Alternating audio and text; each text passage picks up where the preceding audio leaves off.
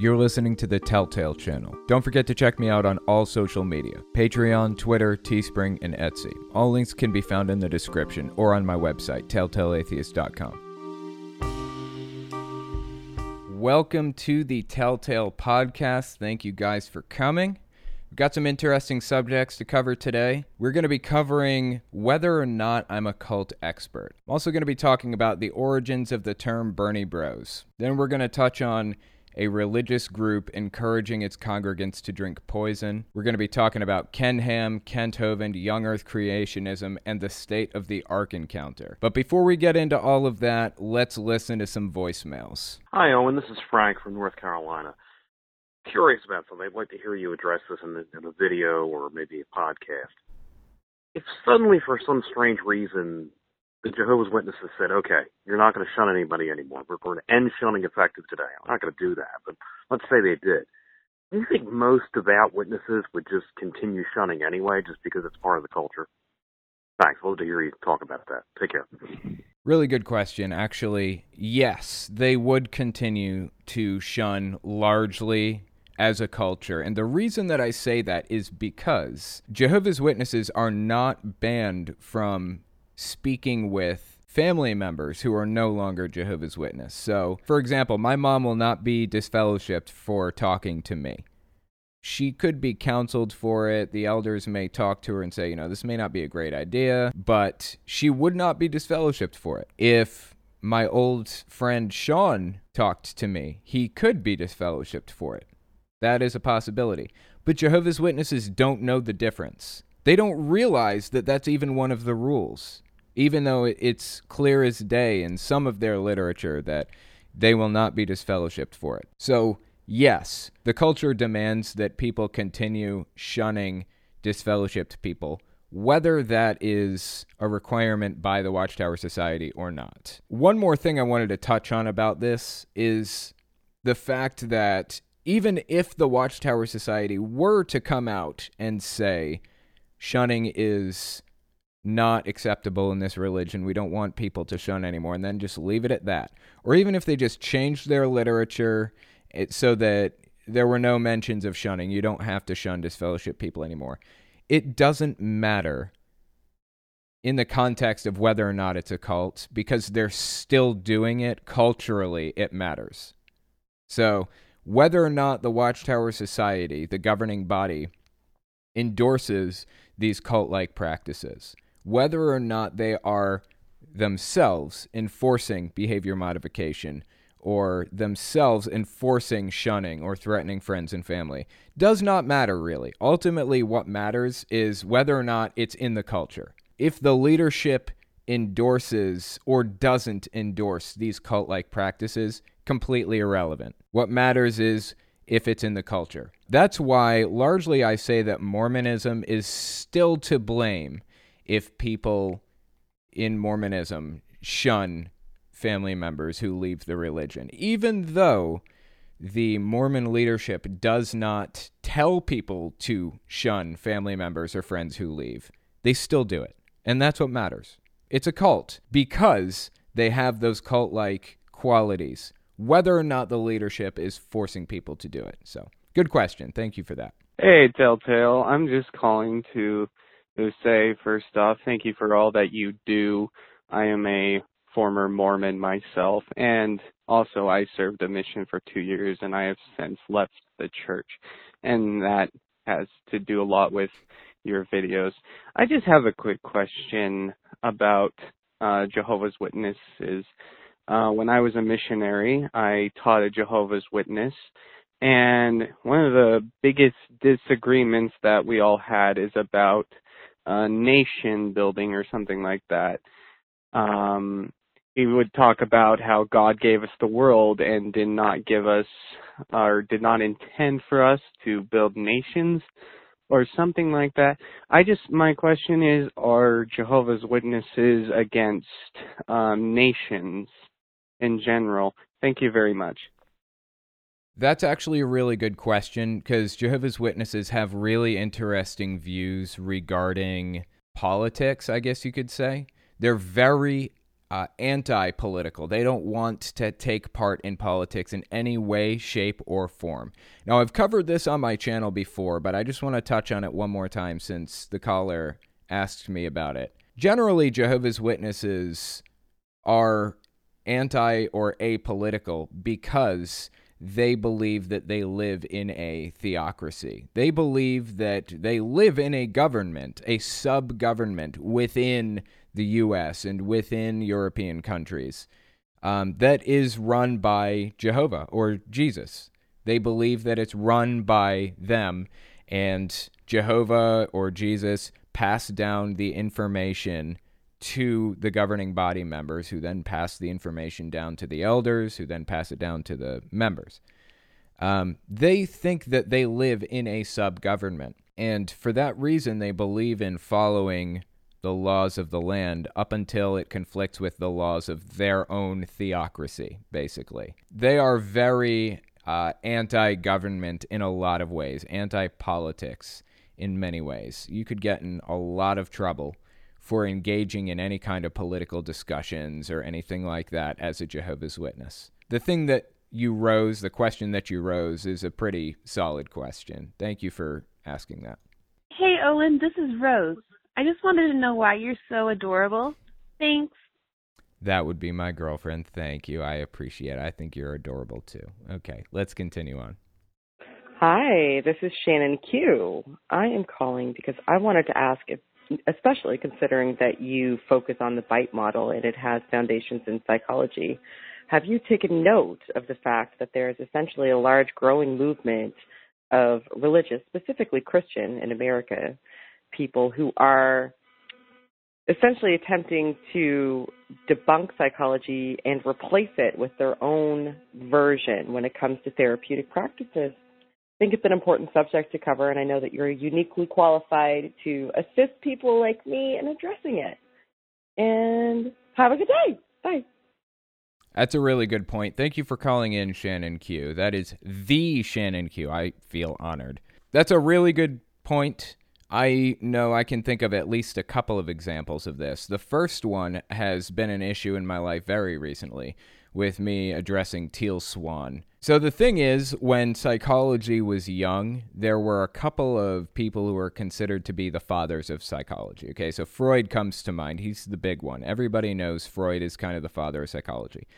During that time that Freud was operating in the field, there was another psychologist named Carl Jung, and he's also considered the father of psychology in many ways. But basically everything that Freud and Carl Jung have proposed has been debunked by modern psychology at this point. Like, they started the field, they legitimized it as a science, and they pushed people to study it in real ways, real settings. But if you smoke a cigarette, it's not because you're obsessed with dicks, like Freud would say. Not every human on Earth is obsessed with sleeping with their mother. That's not based in psychology at all. I mean, we have debunked that stuff. And Carl Jung was very spiritual, maybe is the word I'm looking for. He was very spiritual. He held a lot of the same views that Teal Swan holds today. Now, if you don't know who Teal Swan is, then go check out my main channel. I've been releasing videos about Teal Swan lately. Really, really fascinating subject, so give it a look. But she quotes Carl Jung constantly as an authority. Now, like I said, the guy has been debunked. Basically, everything that he said has been delegitimized at this point. But she still quotes him to disprove modern psychology in a lot of ways. And she built this whole thing off of his ideas from 75 to 100 years ago. I don't think that Teal Swan came up with shadow work, that somebody else did, but she uses shadow work a lot.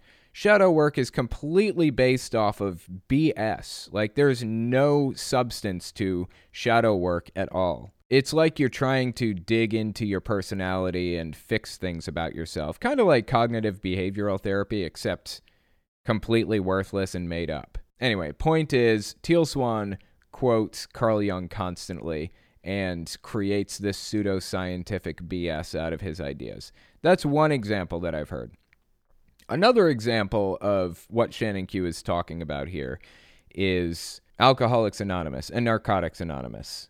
A lot of people view those as kind of the quintessential way to get addicts clean, where in reality, it's just a religious program that is not based in science at all. It is 100% a religious program, not a psychological program. It is not built on psychology. Here's one example of AA and NA's ideas that falls flat. Once you get clean, you are in recovery, and you will be in recovery until the day you die. You will always be a recovering addict. You will always be a recovering alcoholic. I don't buy that. I was not told that when I was going to group therapy for my addictions. They never said a word about it because I went to secular therapy, not Alcoholics Anonymous or Narcotics Anonymous. I have been to those classes before, but none of it was built off of psychology. I am a recovered addict, not a recovering addict. The idea that you are sick and have to fight to be well until the day you die is a religious concept. Think sin. You were born sick, you will die sick, and you're commanded to be well. I don't buy it. So anyway, those are a couple of good examples that I have. And you're right, we do need to focus in on that stuff. So I appreciate you calling in with that message. Hi, it's Sarah. Unholy Sarah. I'm mostly calling because you said to, but while I'm here, I asked a Jehovah's Witness about the differences between their Bibles and other Bibles, and they said there's no real differences. And what's your thoughts on that, I guess? Thank you for that. Unholy Sarah is actually a YouTuber who is up and coming in the community. So thank you for the call. I appreciate that. That's a really good question. Is there a difference between the Jehovah's Witness Bible and traditional Bibles? Say like the NIV Bible. Yes, there is. Now, Jehovah's Witnesses will tell you that there isn't a fundamental difference. And I guess you could say that. They didn't add books. They didn't remove books or any of that. But they translated it themselves. And they didn't list the translators or their credentials. They also replaced every instance of the Tetragrammaton, YHWH, with the name Jehovah, which we'll get into why that's flawed in a little while. For this immediate moment, I just want to point out that that's fabricated. Okay, the name Jehovah is fabricated and is not how it was pronounced when the Bible was written, is not how it's supposed to be pronounced at all. It's supposed to be pronounced Yahweh, basically, with some accent marks in different places, but for the most part, it's supposed to be pronounced Yahweh. So that's one of the main differences, okay? I think they put the name Jehovah in the Bible like over 6,000 times or something like that. They also went through, when they were translating the Bible, they had already established this religion pretty firmly. Like, it already had an established belief system. They already had their ideas about 1914 and 607 BCE and the second generation. Well, not the second generation, the first generation. They had their ideas about the first generation, and all of these theological ideas, they were already formed out for the most part, because I think they wrote this Bible like in the 50s or something like that. And they've added revisions to it over the years, right? So the religion had been established for a good 75 years before they translated the Bible, which means as they went through the manuscripts and things like that, the words that they chose to translate kind of had the slant that comes with already holding that belief, if you will. I have examples, and I wish that I'd come prepared for those examples. I'll find some way of release. Maybe I'll add something into this clip in post-editing. But there's a lot of stuff pertaining to the Beast of Revelation and things like that.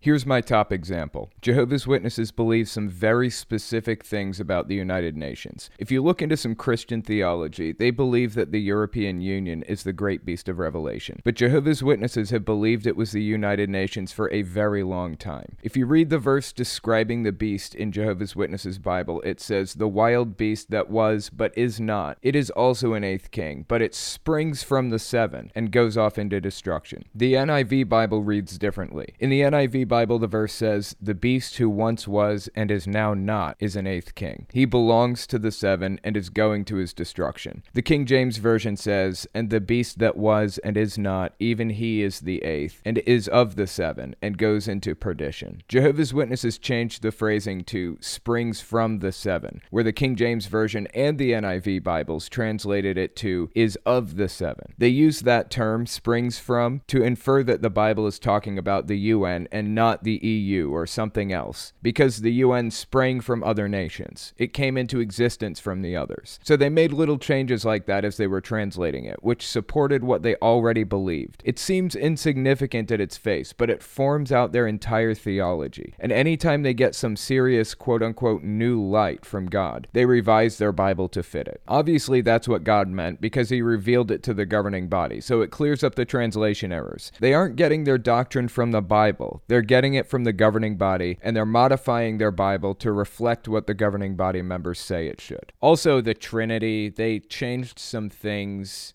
in the Bible to make it look like there was no Trinity, definitively. Now, there was no Trinity. That was legitimately made up, but they did change words in it to make it come across differently. There are small differences. They're just a word here and there. And I don't know if it was intentional or not. I'm not going to claim that it was intentional, what they did, changing the words here or there. But the end result is the same. If you want my recommendation for what Bible to use as a reference or to read, I would suggest the NIV.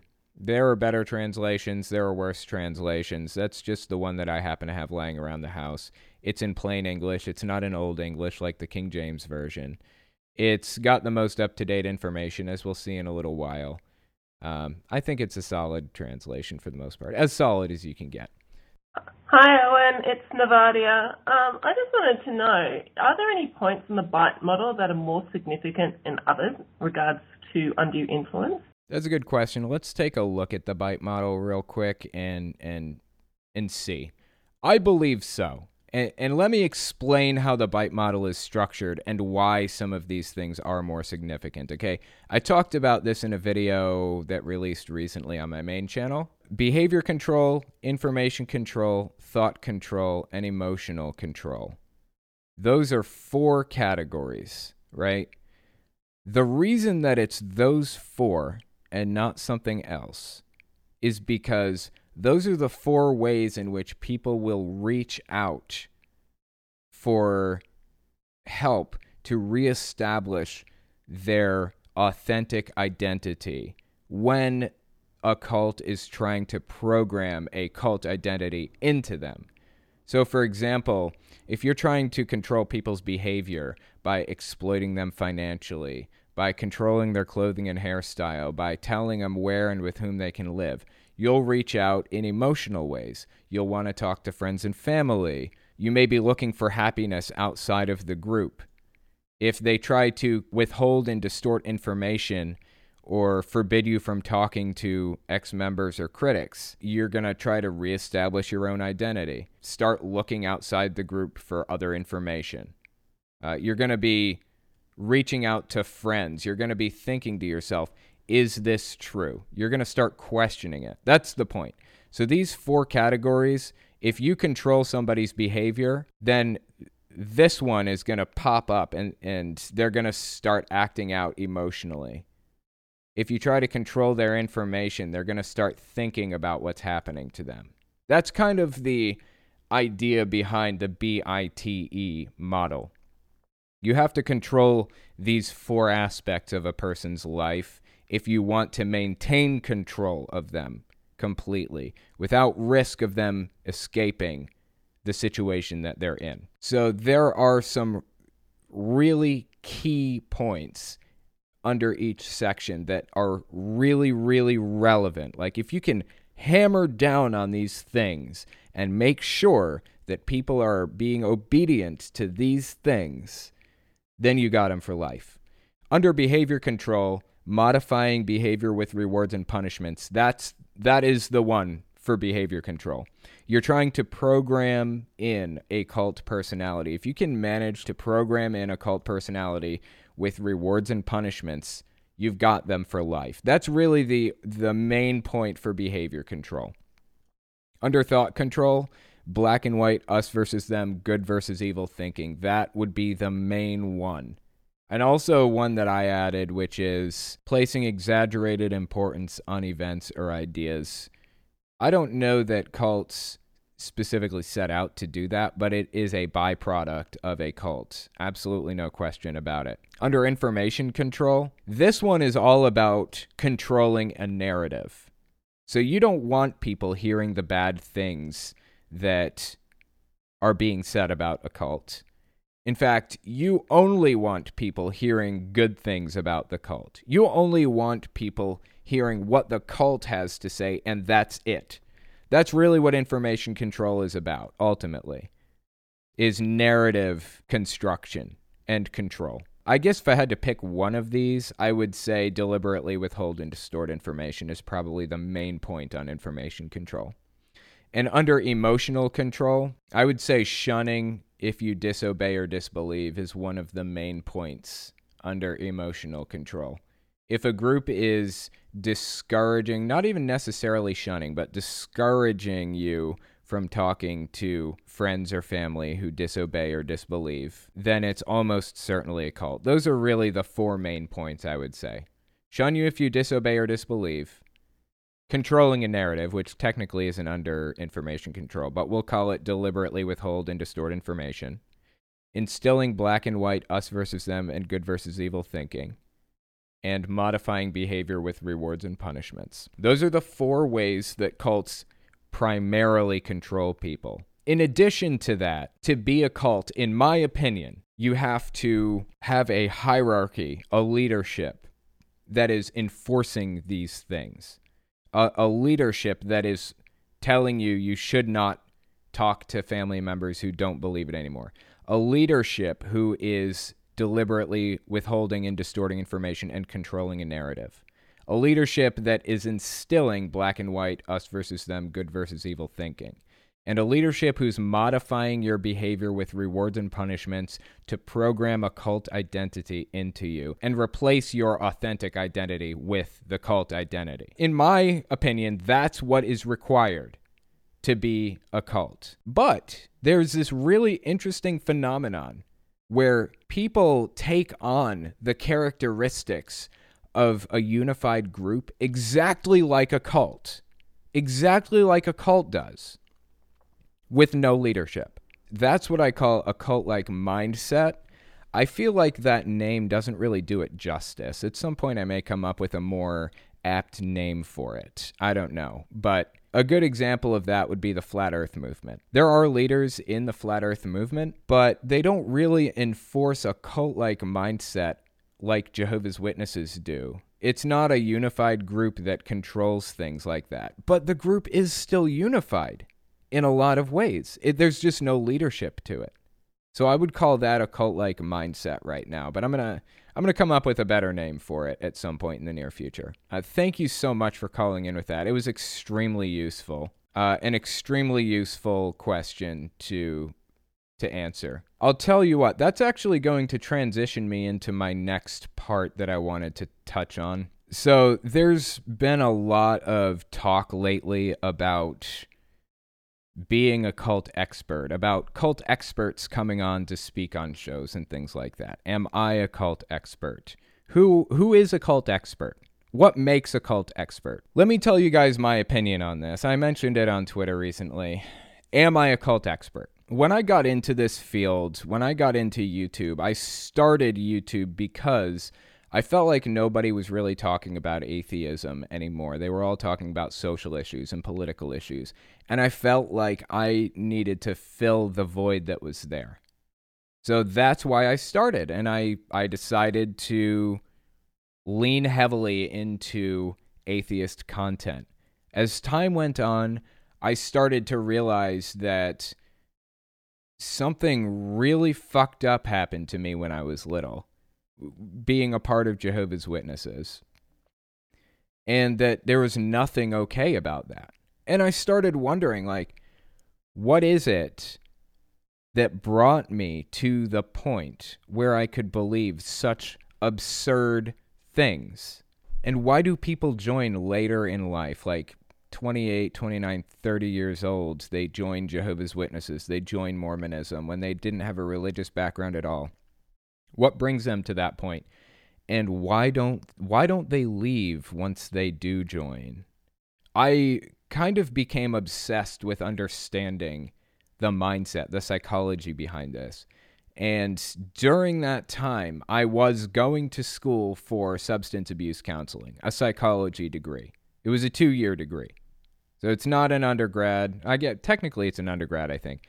Not a 4-year degree, it's a 2-year degree in substance abuse counseling. It gave me knowledge about the field of psychology that I wouldn't have otherwise. And I started really leaning into it on my YouTube channel and into my classes, studying about it. I watched as many videos and tapes and recordings, FBI recordings of Jonestown as I could, because I wanted to understand, I wanted to learn, I wanted to know what happened. I mean, I listened to the death tape from the FBI, what is it called? It's a death tape that Jim Jones recorded while the people were being forced to drink cyanide-laced Flavor Aid. I listened to that tape beginning to end. I listened to the people crying. I listened to the babies screaming.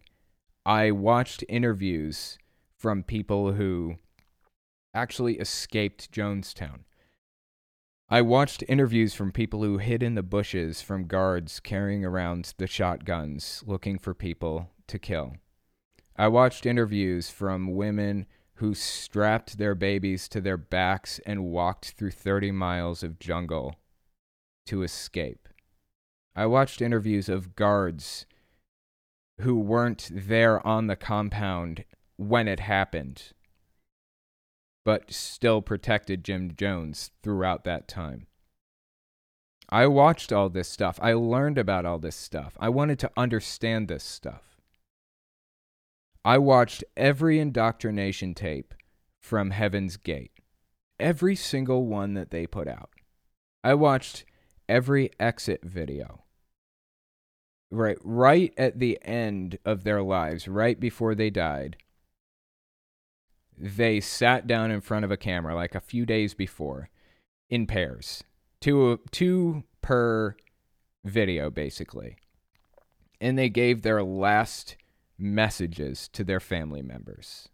And I listened to it, every one of them. I listened to everything that every single one of those people had to say to their family before they died.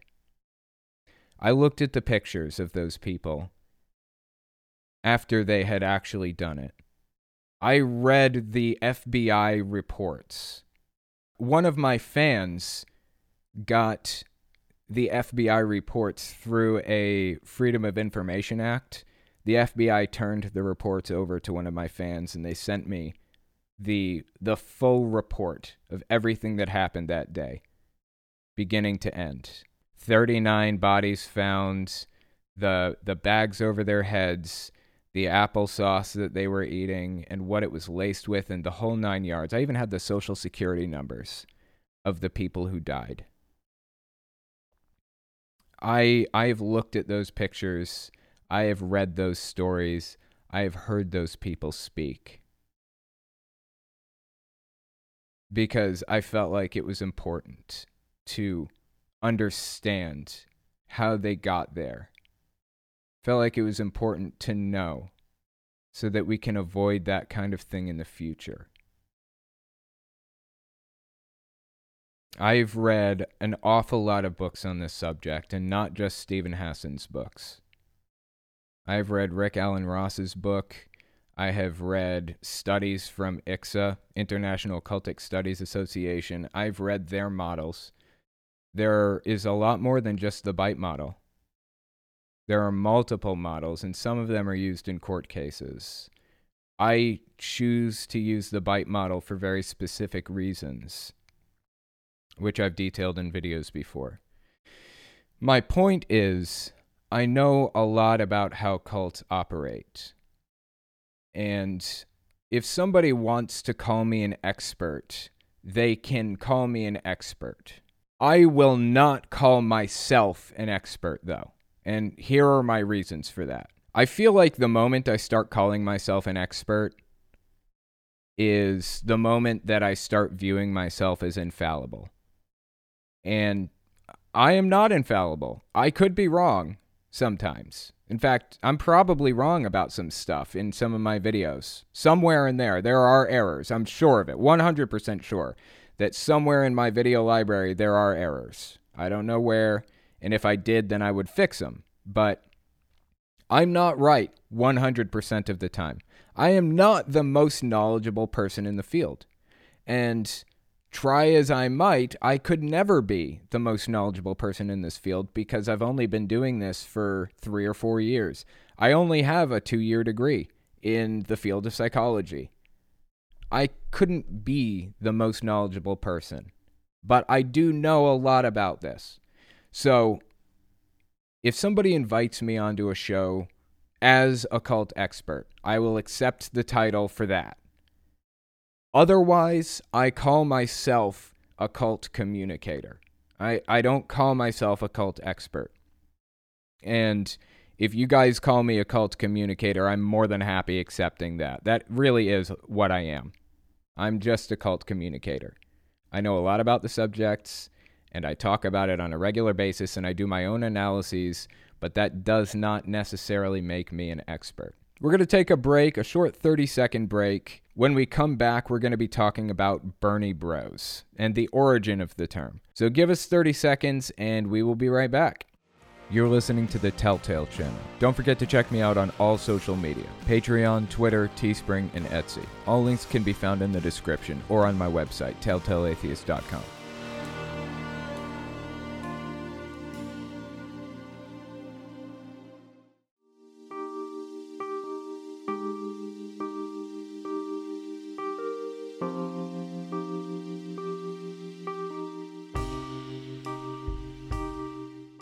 The next thing I wanted to talk about was the term Bernie Bro. So, I've been a Bernie Sanders fan since day one, okay? I've been a Bernie Sanders fan since the moment I heard about Bernie Sanders in 2016 when he ran for president then. That's his very first announcement speech. I was like, that's my guy.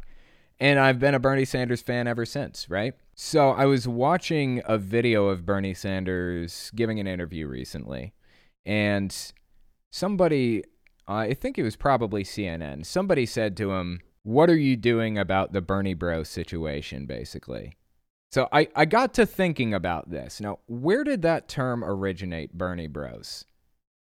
I found where it originated, so I wanted to watch that clip with you guys and just give it some thought, okay?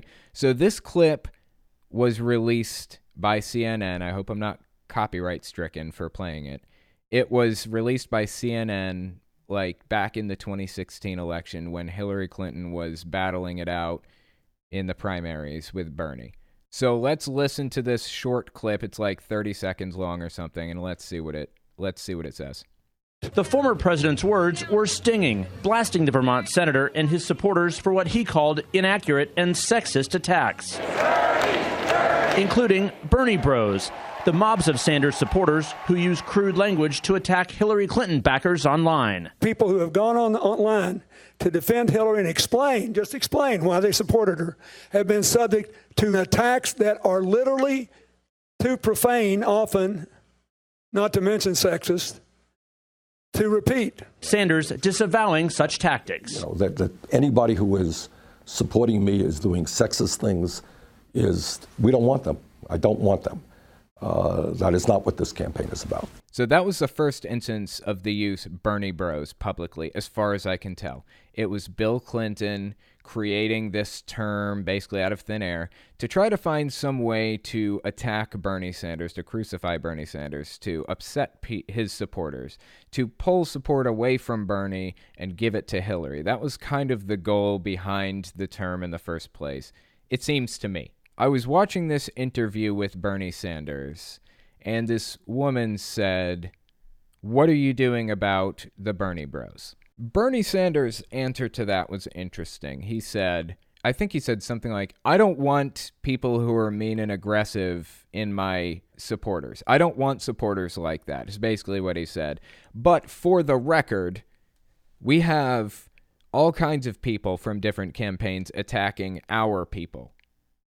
So I got to thinking, is that a tu quoque fallacy? Is that what he was presenting to us? Tu quoque, or the appeal to hypocrisy, is an informal fallacy that intends to discredit the opponent's argument by asserting the opponent's failure to act consistently in accordance with its conclusion.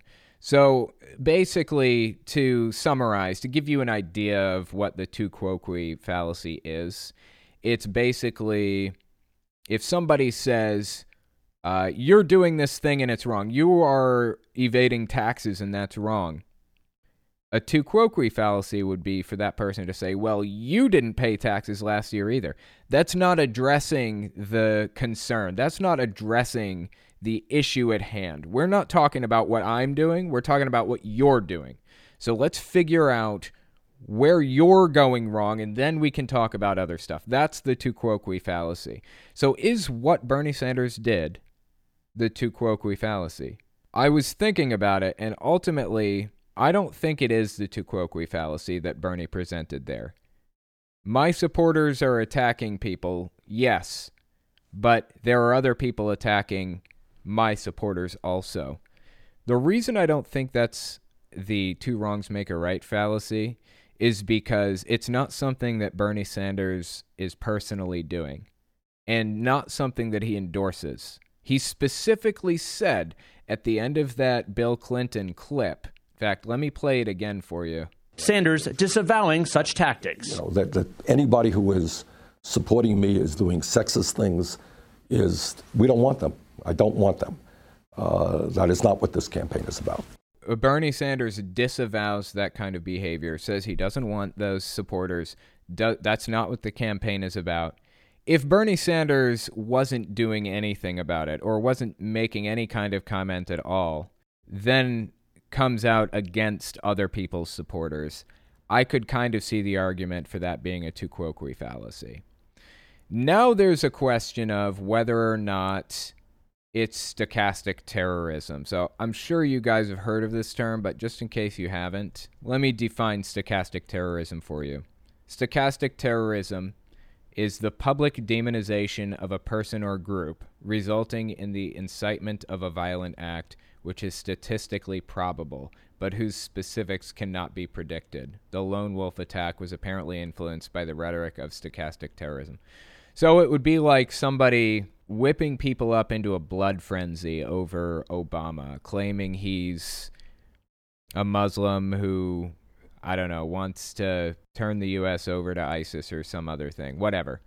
And there's this public figure that's doing it, like really laying into it and saying Obama is going to be the death of us all and he's getting ready to turn it over. He's not going to give up the presidency when his term runs up and things like that.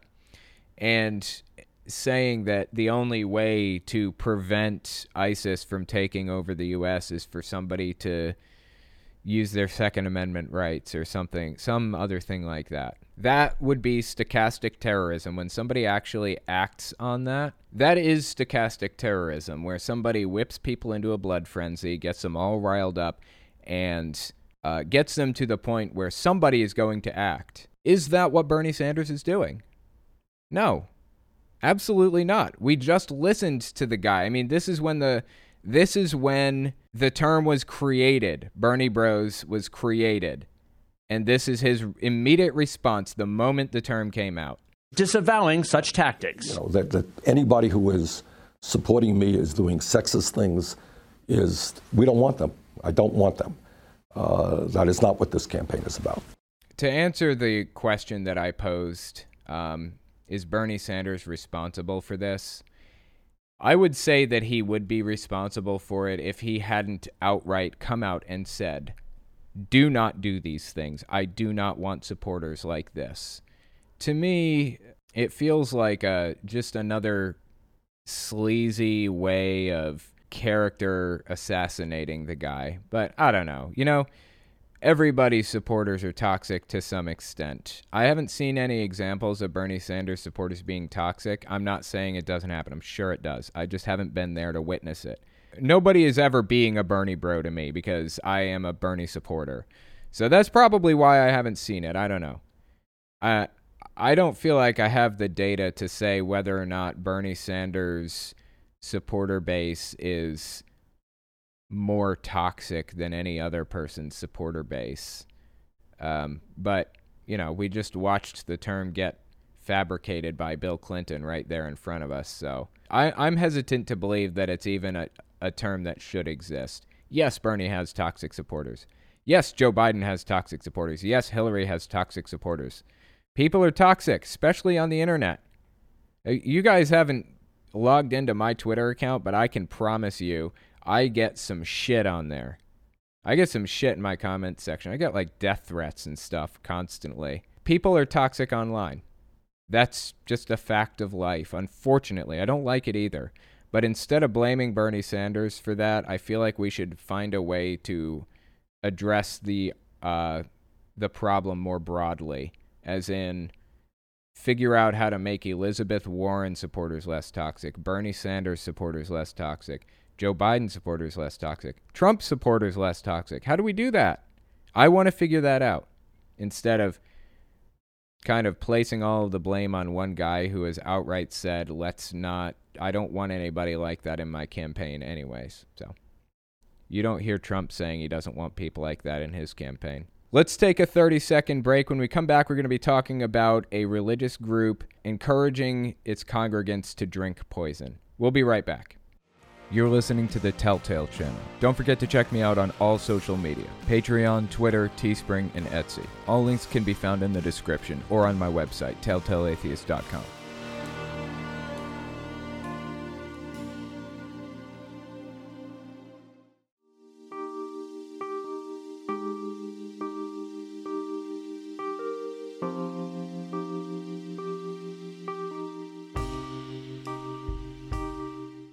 The next article I wanted to take a look at is titled, Pastor Makes Congregants Drink Deadly Rat-X Poison to Show Their Faith. I've never heard of Rat-X. I guess it's a rat poison. But this is by Leonardo Blair, Christian Post reporter. This is christianpost.com is the name of the website. There is no date on it. Usually I read the date too, but it's very, very recent. I think it's happened in the past couple of days. So let's give the article a read and see what it has to say. A South African pastor is causing a stir online for encouraging his congregants to drink deadly rat poison to show forth their faith. Now, before I continue on with this, I actually want to show you guys something real quick, something that I looked up. Where did this whole bit about drinking poison come from? Why do Pentecostal preachers, some Pentecostal preachers, encourage people to handle snakes and drink poison and stuff? Where is that from? That is originally from Mark chapter 16, verses 9 to 19. So I wanted to read this so that we have an idea of where these groups are coming from when they encourage people to drink poison like this. It starts off, this is the NIV version. It starts off by saying, the earliest manuscripts and some other ancient witnesses did not have verses 9 to 20. And that's extremely significant. Basically, every modern Bible has acknowledged that these verses were added later. Verses 9 to 19, the last 10 verses of the book of Mark were fabricated and added by monks 200-300 years after the fact. So everything that we read here was added to the Bible later to get people to act in a very specific way. So let's give it a read and see what it says. When Jesus rose early on the first day of the week. Now remember, this is the end of the Gospel of Mark, so this is after Jesus was crucified, I believe. When Jesus rose early on the first day of the week, he appeared first to Mary Magdalene, out of whom he had driven 7 demons. She went and told those who had been with him and who were mourning and weeping. When they heard that Jesus was alive and that she had seen him, they did not believe it. Afterward, Jesus appeared in a different form to 2 of them while they were walking into the country. These returned and reported it to the rest, but they did not believe them either. Later, Jesus appeared to the 11 as they were eating. He rebuked them for their lack of faith and their stubborn refusal to believe those who had seen him after he had risen. Now, these are the significant verses that were added to the Bible hundreds of years after it was written. He said to them, "Go into all the world and preach the gospel to all creation. Whoever believes and is baptized will be saved, but whoever does not believe will be condemned. And these signs will accompany those who believe. In my name they will drive out demons, and they will speak in new tongues." So Pentecostals latched onto these fake verses, speaking in tongues, exorcisms. They will pick up snakes with their hands, and when they drink deadly poison, it will not hurt them at all. They will place their hands on sick people, and they will get well. Faith healing, that's where all this stuff comes from, these faked verses of the Bible. Faith healing, snake handling, poison drinking, speaking in tongues, exorcisms, it all comes from these verses that were faked. After the Lord Jesus had spoken to them, he was taken up into heaven, and he sat at the right hand of God. Then the disciples went out and preached everywhere, and the Lord worked with them and confirmed his word by the signs that accompanied it. So that's where all this came from. Let's go back to the article about this. At a Christian conference held at Grace Living Hope Ministries, Pastor Light Maniecki fed faith-filled congregants rat poison mixed with water to reportedly nourish their bodies and heal the sick on Saturday. The man of God, Prophet Light Maniecki, demonstrates power of faith by causing congregants to drink rat X, deadly poison, to show forth their faith. As he was doing that, he said, "We do not need to proclaim faith because we're believers. If Neop boys can smoke Radex for more than 8 years, who are we? Death has no power over us," the church noted in a Facebook post along with pictures of the pastor presenting the poison.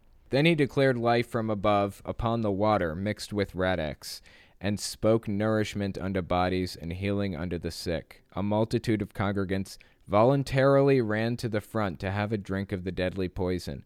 After declaring nourishment and healing, Prophet Light was the first one to drink, the church added. According to the Sweden, Neop is a highly addictive drug made from a range of ingredients from low-grade heroin, Draga rat poison, and detergents containing chlorine and ammonia. Oh my God. Many critics of the pastor, however, were not amused with Maniecki's public antics and challenged him to demonstrate the power of God more constructively. Well, that's something. Go to hospitals and demonstrate the power of healing on people with strokes and people who are comatose. Do not poison people and call it an act of power. The Lord has said his people will be misled, for they lack knowledge. Let us be careful of false prophets, warned Matladi Tholo. That's extremely concerning that this group is doing it. Look at this. There are pictures of them doing this. You know what rat poison does to you? From my understanding, now this could be incorrect, so you're going to want to look this up. I have come to understand that rat poison, if you consume it, will make you bleed from every hole in your body. Your eyes, your ears, your nose, your mouth, everything. You'll just start bleeding from every hole in your body. Light, first of all, you are not a prophet, at least not of the God in heaven. You don't know what the word prophet means. You and all who are like you, the snakes, grass, doom, and whatever prophets, all these things you are doing to the desperate people of God, you will give an account for. I pray that you repent and forsake your evil ways. You claim to be a prophet, but you don't know that your time is limited here on earth. Please confess and repent before it's too late for you. God cares about you more than he cares about anything else, added Kethewo Waha Sefuma. I'm not used to speaking the language, so the vowels don't really roll off my tongue as well as they would for other people. This is the kind of thing you get with religious extremism. I'm telling you, this is what you can expect from it. This isn't even a rare story. This kind of thing happens. There is a group out there called, I think, Genesis 2, who believes in drinking bleach to cure illnesses. I mean, just look at what happened to Jonestown. I just talked about this just earlier. Look at what happened to Jonestown. They drank poison like this. Pentecostals used to drink poison just like this to build up an immunity. They drink a really, really small amount to start so that they would build up an immunity to it. And they would do it again and again and again over time until they could full on drink poison without dying. This is the kind of thing that reading an ancient book full of fairy tales leads you to. Seriously. I mean, the verses in Mark were fabricated in the first place, and look what's happening. I mean, those are widely accepted to be fabricated. Look what's happening as a result of those verses. Scary stuff. Tell you what, why don't we take another break? When we come back, we're going to be talking about Ken Ham, Kent Hovind, young earth creationism, and the state of the Ark Encounter. So give us about 30 seconds, and we'll be right back. You're listening to the Telltale Channel. Don't forget to check me out on all social media: Patreon, Twitter, Teespring, and Etsy. All links can be found in the description or on my website, telltaleatheist.com.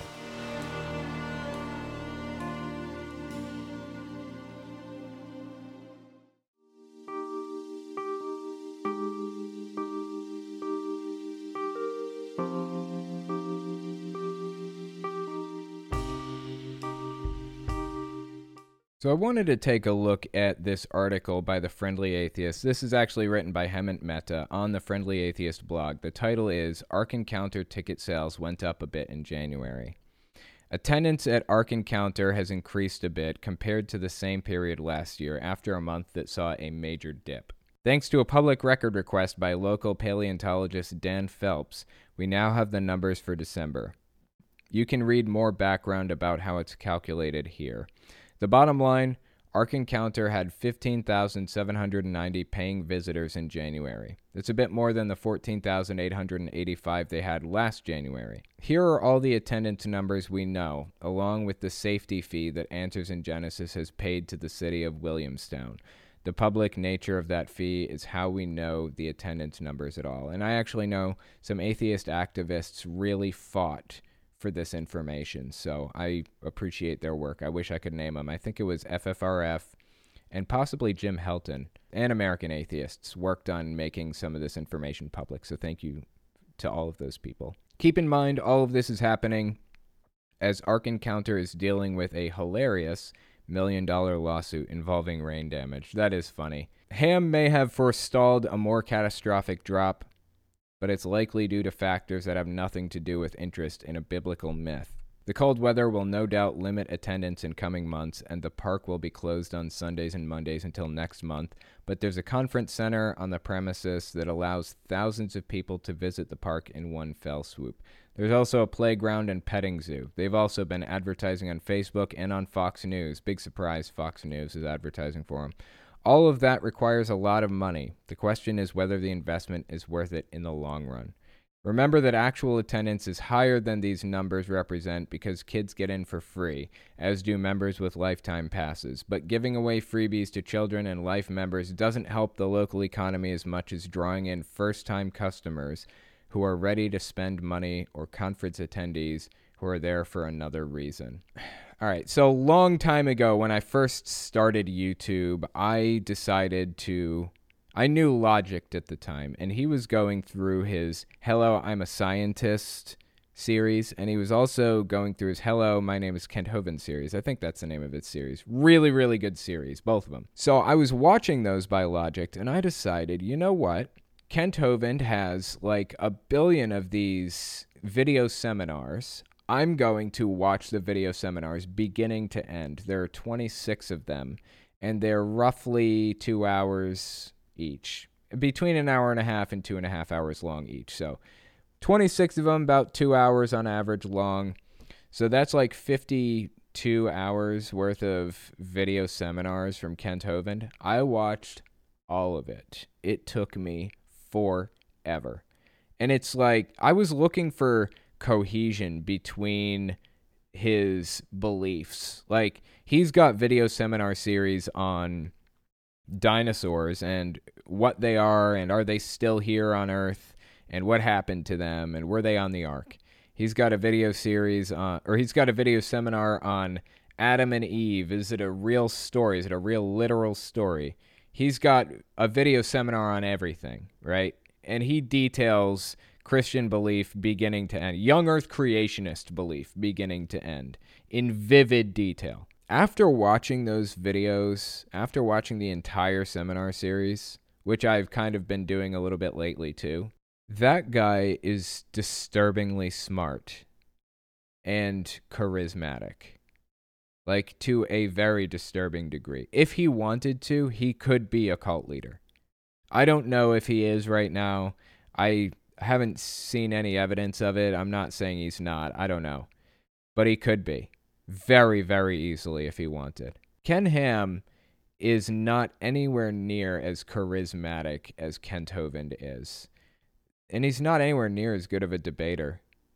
Kent Hovind is just a wicked debater. And I actually covered both of these guys on my main channel like forever ago. I talked about whether or not they were cult leaders, whether or not they had cults, and all kinds of information about Kent Hovind, where he got his degree, whether or not it's a legitimate degree, and things like that. You guys should go check that out on my main channel if you haven't seen it. It's really interesting. I may end up redoing the whole video because it's a little bit older. But the fact that Kent Hovind is as good at debating and as charismatic as he is extremely concerning to me. It's good news that we're getting here that the Ark Encounter isn't really growing at a, super fast rate, and they're dealing with lawsuits and things like that. That's good news, because I don't want to... That thing is just a toxic mess right there. But we're still fighting a battle right now against young earth creationism, and it should not be discounted. It's extremely important that we pay attention to it and recognize how serious this is. As recently as a few years ago, I think 40% of the U.S. population believed that Noah's Ark was a real, literal story. I think the number has gone down significantly now, but that's still entirely too high. Entirely too high. I think last year, around July, there was an Ark Encounter protest, and Aaron Ra was there, Seth Andrews was there, Jim Helton from American Atheists was there. I'm assuming there's going to be another protest this year, probably in July. If so, I will be there. I would love to go there and hang out with those guys and do the whole protesting thing. So if you guys live around the Kentucky vicinity, or near the Ark Encounter, or near the Creation Museum, and you want to meet me, no solid dates yet. I don't even know if it's happening yet, but if it is, I will be there.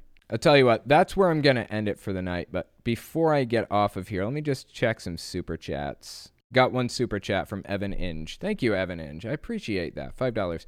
If the rest of the Byte model were to be destroyed tomorrow, but you could pick 1 point on the Byte model to stay, which would it be and why? Good question. I covered this a little bit earlier. It would probably be modify behavior with rewards and punishments, because that is basically programming in a cult identity and replacing your authentic identity with the cult identity. That is one of the defining features of a cult in my eyes, under behavior control. I touched on 4 points on the Byte model that are really, really significant and important to having a cult. One under each category. The one under B, modifying behavior with a system of rewards and punishments, I believe to be the most significant on the entire model. So thank you for the super chat. I really appreciate that. I'll tell you what, that's where we're going to end it for the night. I appreciate you guys coming on and giving this a listen, and I will talk to you next week. If you like what I do and you want to make sure I can continue to do it, you can support me in a few ways. First, you can support me on Patreon. That's probably the best way. But if you want to get something back for your support, you can check out my Teespring. I sell all kinds of shirts and stickers and stuff on there. Second, you can support me by checking out my Etsy store. I sell 3D printed stands for every system, from the original Nintendo to the Xbox One. And finally, if you want to support me in other ways, you can check me out on my other channels. I have the podcast channel, which is where I talk about whatever's on my mind. Politics, social issues, whatever. You can also find it everywhere podcasts can be found. Or you can check out the videos on my main channel, where I focus on destructive cults. As it is with most channels these days, I rely on the support of viewers like you to keep my channel alive, so sharing my work is extremely helpful. Anyways, check me out in all those places if you haven't already. Thanks for listening, guys.